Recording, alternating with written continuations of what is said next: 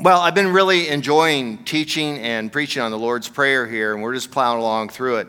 And so I trust you're getting something out of all of this as well. As a matter of fact, it's going so well that Pastor Garrett Leahy is changing out, I think. He's adding on. He's like, hey, you guys didn't cover this stuff at the end because we ran out of weeks. And he says, I'm going to do them. So, we're just going to get the whole Lord's Prayer all the way down to the Amen, Hallelujah, I think. So it's going to be good. So we're pounding along through this. So, everyone has access to the Lord's Prayer, right? And by everyone, I mean everyone. The Lord's Prayer is one of the big three: Ten Commandments, the Apostles' Creed, and the Lord's Prayer. So if you're on Jeopardy, you want to make sure you got those on there or whatever it is. So, or actually, it'd be Family Feud, sorry. Even secular people are familiar with the Lord's Prayer, right?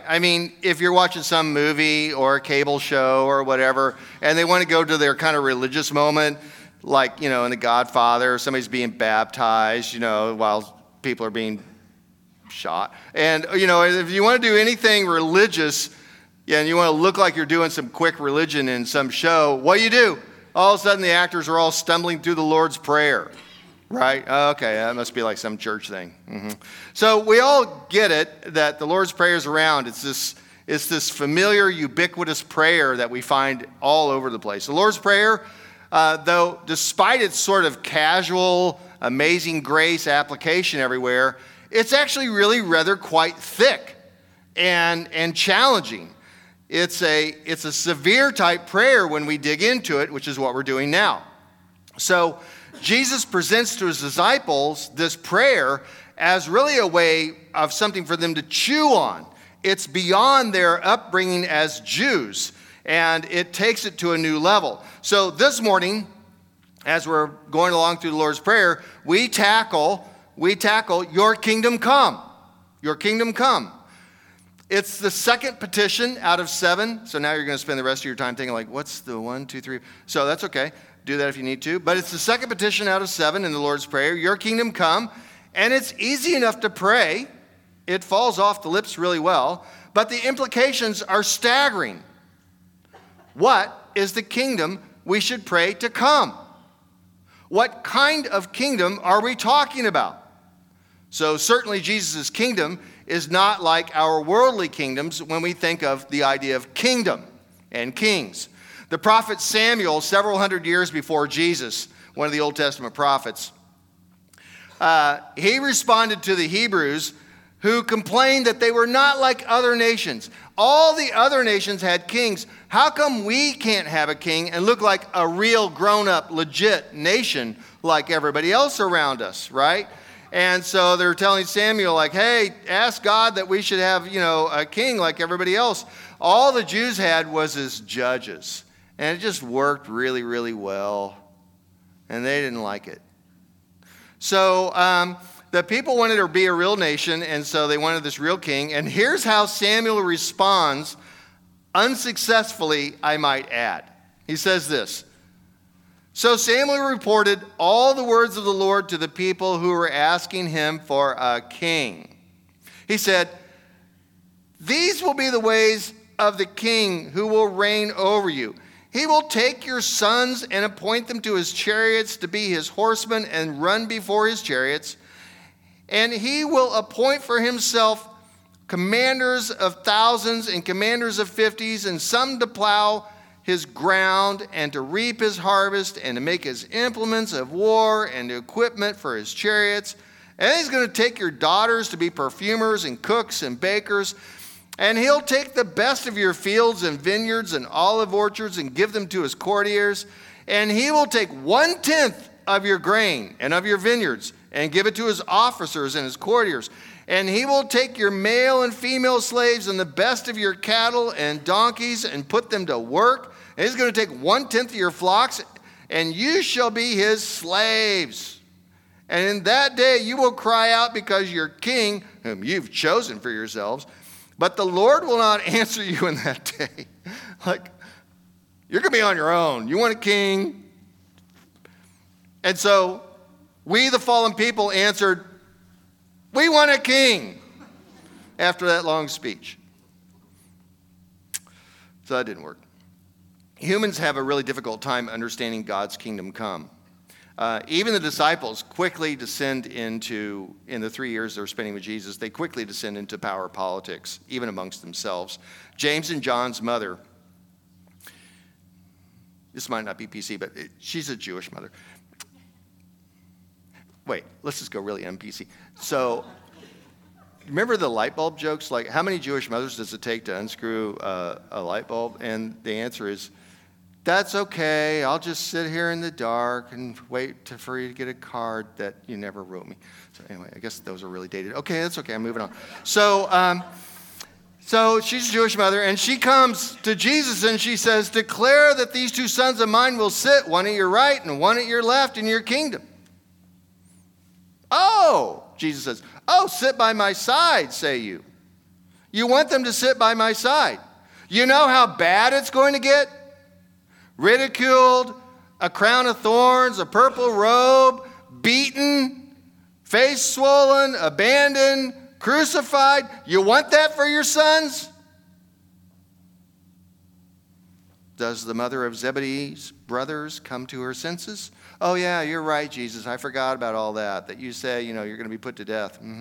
What was I thinking? Nope. She doesn't go there at all. What happens next? Well, this is where it really gets special. The rest of the 10 disciples get indignant at James and John, who's their mom's talking for them. They're not even saying, I want to be at the right and the left.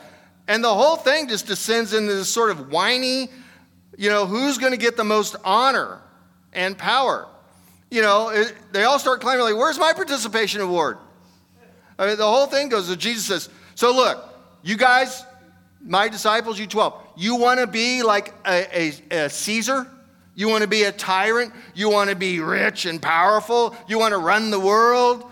You want to sit at my right and at my left and dominate from heaven in my kingdom or on earth? You want to be great? Well, let me tell you, if you want to be great in my kingdom, you've got to be the servant of all. Curiously, Matthew, the gospel writer, where we're getting the Lord's Prayer from, the former tax collector who was rich and powerful, he does not record how the disciples responded. They didn't say like, oh yeah, you're right, Jesus, I guess I got to be a servant. And if it's any indication of how little the disciples understood what Jesus was telling them, at Jesus' arrest in the Garden of Gethsemane, Peter's got several swords with him. That's how little they understood what Jesus was asking them to do, become a servant. They thought they were going to take it by power and force. Somebody's going to get to sit on somebody's side. No, thy kingdom come is an incredible renouncement of imperial power, really. But don't get me wrong, Jesus' kingdom is not some wimpy, toothless, pie-in-the-sky kingdom. Jesus' kingdom is this growing thing. It's beyond really our comprehension. It's this unstoppable, vigorous thing, the kingdom is. And it starts small and it grows and it grows and it grows. And that's how Jesus tells it in his classic parables. He put before them, the scripture says in Matthew chapter 13, he put before them another parable. The kingdom of heaven is like a mustard seed. You guys know how small a mustard seed is? You guys ever plant this stuff? Which, by the way, try stopping it after it starts growing. I mean, this stuff just goes everywhere. They're tiny, like tinier than a pinhead, right? The kingdom of heaven is like a mustard seed that someone took and sowed in his field. It's the smallest of all the seeds, but when it's grown, it's the greatest of shrubs and becomes a tree so that the birds of the air come and make their nest in its branches. He goes on. So I told him another parable. The kingdom of heaven is like yeast that a woman put and mixed with her 3 measures of flour until all of it was leavened. Matthew chapter 13, verses 31 through 33. Jesus wasn't just suggesting some nice, polite, religious platitudes and talking about yeast and mustard seeds. Evil's long run with the kingdom of God, evil's long run was coming to an end. The captives will be freed. Injustice will be removed. And Jesus did not suggest that all of this is just going to take place in some sort of heaven place. It's precisely your kingdom come here Come here. Jesus didn't sell some mildly improved spirituality or some new and improved 10 Commandments or moral code or some snappy, up-to-date theology. No, those who immediately after Jesus' resurrection embraced a new kingdom here and now in our current life situation, in their life situation. A more dangerous claim is what it was. In the unique life, death, and resurrection of Jesus, the whole cosmos had turned a corner from darkness to light, from death to life. The kingdom was here, but it was highly different than anyone expected, because always in their mind was the idea of a kingdom of tyrant and power and Caesar, the Roman Empire, King Herod, on and on and on and on. No one expected it the way it actually turned out. Of course, at this point, we all have to face the question, well, then if the kingdom's here right now, then why is there still injustice and hunger and war and guilt and shame and loneliness and evil people? Why is evil still going if the kingdom's here?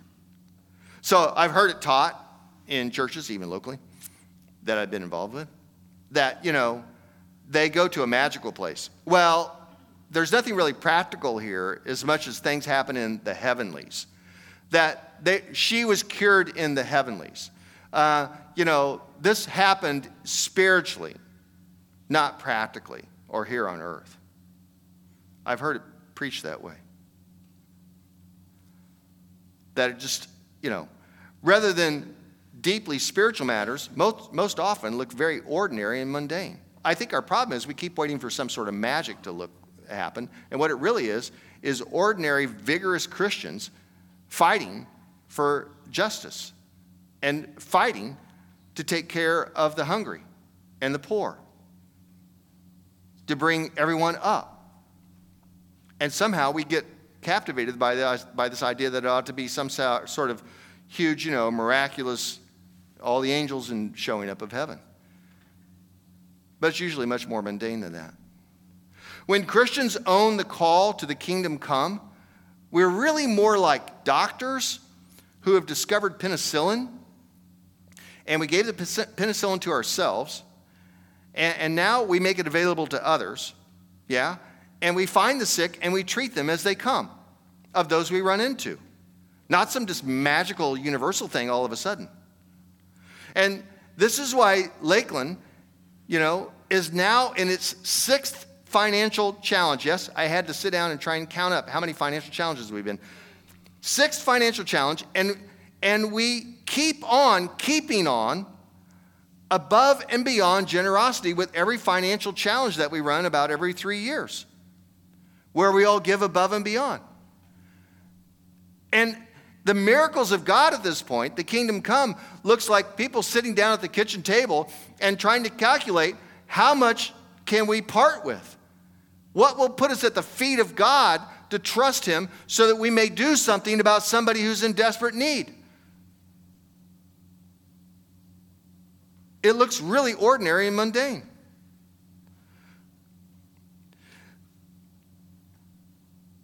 This is why Lakeland, now on its 6th financial challenge, will keep on with above and beyond the generosity that we already do. This is what God has called us to do, Lakeland. This is Lakeland's superpower. Did you know that Lakeland has a higher education level and a higher income level than the surrounding churches? You might say oh, happy us. That's not really the point of me saying that. The point is to say, this is what we have been challenged with by God.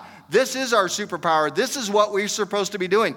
You don't sit back on your haunches and say, do nothing. This is where we say, get busy and get on with the work of God. You have been blessed in this way.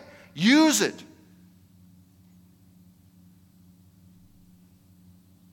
This is the tool set we've been given to do the work of God that called us, as God's called us to do with our one lifetime.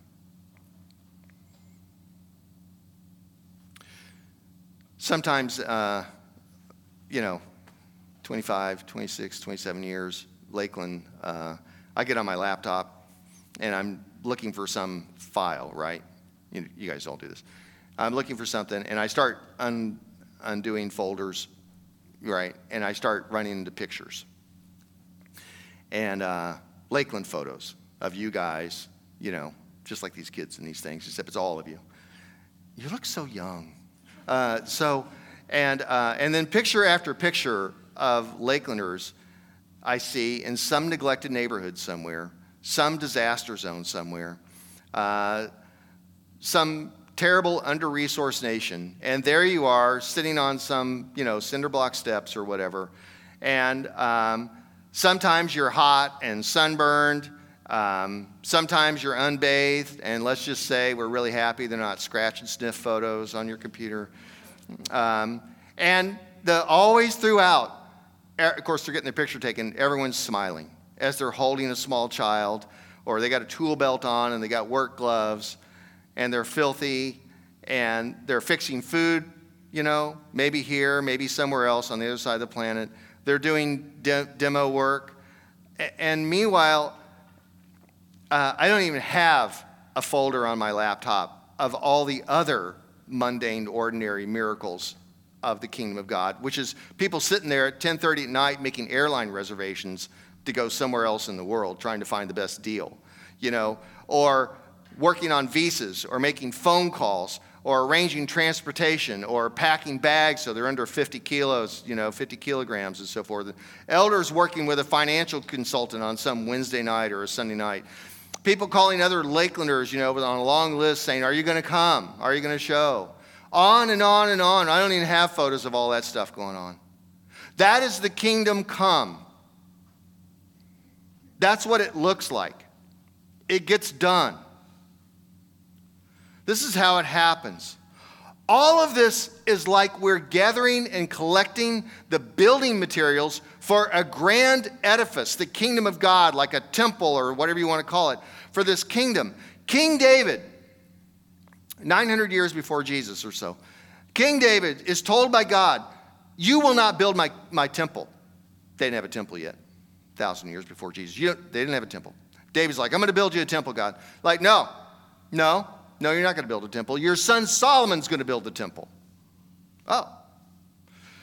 Well, David, not to be outdone then. So David, obeying God, begins to stockpile the materials that his son Solomon will use to build the temple. He starts stockpiling timbers, cedar, silver, gold, bronze, tile, marble. He starts stockpiling all of his stuff like a huge, Home Depot world or whatever you want to call it.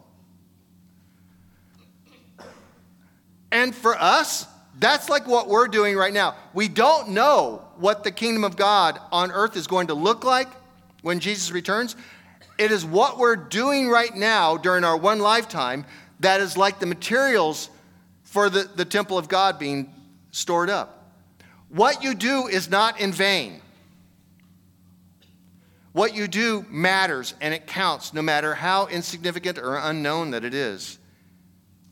Somebody's got to stockpile it. And that's what we've been asked to do. This is our reality. Now, these good works, this stockpiling, this is not what gets you into heaven. Rather, this is the reality of the kingdom come. It's not a reward system. It's just simply the response of what people do when they've been given a charge to do something. It's the calling. This is Paul at the end of his famous chapter on the resurrection, 1 Corinthians chapter 15, verse 58, the very end just about. And he says this, Therefore, my beloved brothers and sisters, be steadfast, immovable, always excelling in the work of the Lord, because you know that in the Lord your labor is not in vain.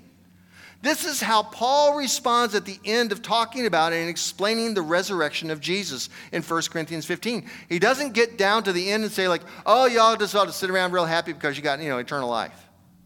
Woohoo. That's not how he ends the chapter. He says, therefore, there's a big therefore. Therefore, you've got work to do because of the resurrection. You've got a kingdom to build. Get on with it. Be strong. Relentless. Let's get it done. Not in vain, he says, so that your labor in the Lord is not in vain. A vain life is one that doesn't participate in the stockpiling of the kingdom come. That's the vain life. This is what Scripture means when it says, do not be caught unaware when Jesus returns. The Lord will come as a thief in the night. In other words, act like you've been here before. Like, yeah, we're ready. We got this stuff over here. You know, you don't even have to say like, hey, look what we've been up to. Like, yeah, it's all evident. And now the founding senior pastor has this challenge. My word to Lakeland on this fine post-Easter Sunday morning is this. Younger families and friends, you have a strong and solid older group of financial underwriters for the past 25 years. Your older brothers and sisters in Christ believe in you. Build the kingdom during your one lifetime.